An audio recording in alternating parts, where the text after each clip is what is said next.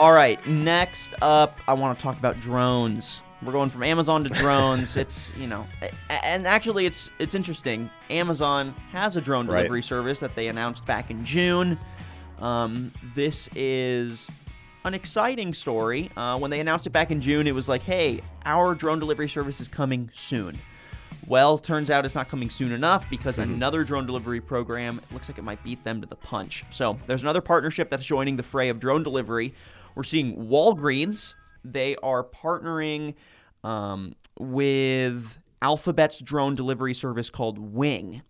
Interesting stuff. So right now they're set to deliver food, set to deliver drinks, and over-the-counter meds and other basic amenities via drone. Thoughts, Jeff? I have a lot of questions about the drone space, and we talk about it a lot. You just came back from Interdrone, of course, in Las Vegas, so we heard all the perspectives from the people really in the know. I don't know how much we really spoke about delivery there, and in the delivery space in particular, I have just so many questions about. We talk about the last mile in delivery and how important that is. So you've seen all these retailers really emphasize how customers can get things same day, turned around, groceries, whatever it is, they can either pick it up or get it delivered. But we don't really talk too much about like the last 100 feet of drone delivery.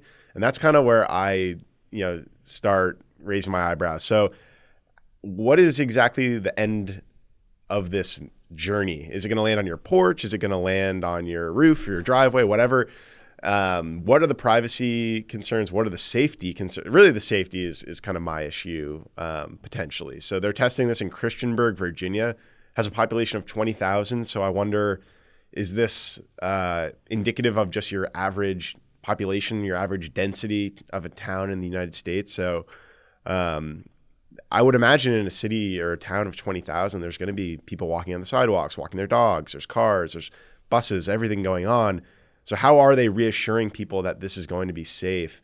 And actually, they've been testing drones. The U.S. Department of Transportation has since 2016. So this is kind of ground zero for drone tests, which I kind of just thought was interesting. But I haven't really heard. I've seen in every article they explain, oh, you're going to be able to get this product and whatever, but they don't really talk about how they are going to really assure me that I'm going to be safe just as a bystander on the sidewalk, right? So we'll see when 10 different delivery brands are all doing this. Is it going to, cause me panic in the streets when I'm seeing 10 drones with large sodas flying over my head? I don't know.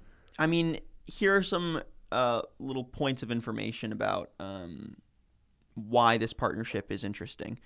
So the drone itself has a delivery range of about 6 miles from Walgreens. But I think this is what's interesting, is that 78% of U.S. citizens live within 5 miles of a Walgreens, which I guess is pretty accurate. I know I am less than 5 miles from Walgreens. I am for sure. And so I really think what we're going to see is, because the FAA is still a little testy on who it wants to approve. Wing was actually the first drone operator certified by the FAA as an air carrier. Amazon followed suit after that for their delivery program. But since it's still a little testy, it's not like everyone's just getting certifications for delivery with drones. I think this is really just an opportunity for these legacy brands right now. I don't think the technology, I don't think the regulations are at a place where the small players are going to be able to break into this and enjoy the fruits of this, which I wonder, is that going to have a positive effect on business? That can have a negative effect? Like, will legacy brands being able to deliver with drones impact maybe how DoorDash or Grubhub approach their partnerships? Will now Grubhub partner with a drone company to do deliveries from, and then they partner with your McDonald's and everything instead of McDonald's doing the drone delivery? It's an interesting dynamic. But like you said, regulations still don't permit flights over crowds or over urban areas, which I need more specifics on what that means, because how else are these drones supposed to get to people? And like, can they drive over cars? Are they going to have to only maneuver over trees and sidewalks? And at that point, do you lose the convenience? If I have to go to some drone center to pick up my burger, why don't I just drive to McDonald's? You know what I mean? So there's definitely a lot to be sorted out, I think. And another interesting aspect here is that, Walgreens is obviously a place where you also pick up prescription medications.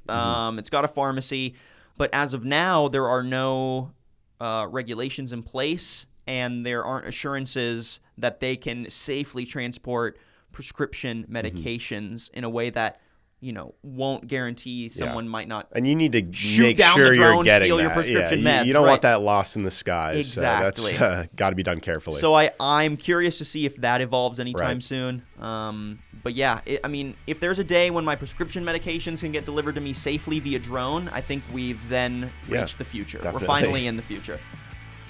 This was a snippet from Business Casual with Daniel Litwin and Tyler Kern, your B2B morning radio show. Tune in Wednesdays and Fridays at 9 a.m. Central on the Simple Radio app or marketscale.com/industries.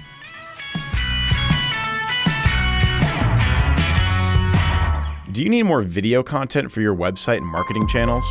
Want to create your own company podcast?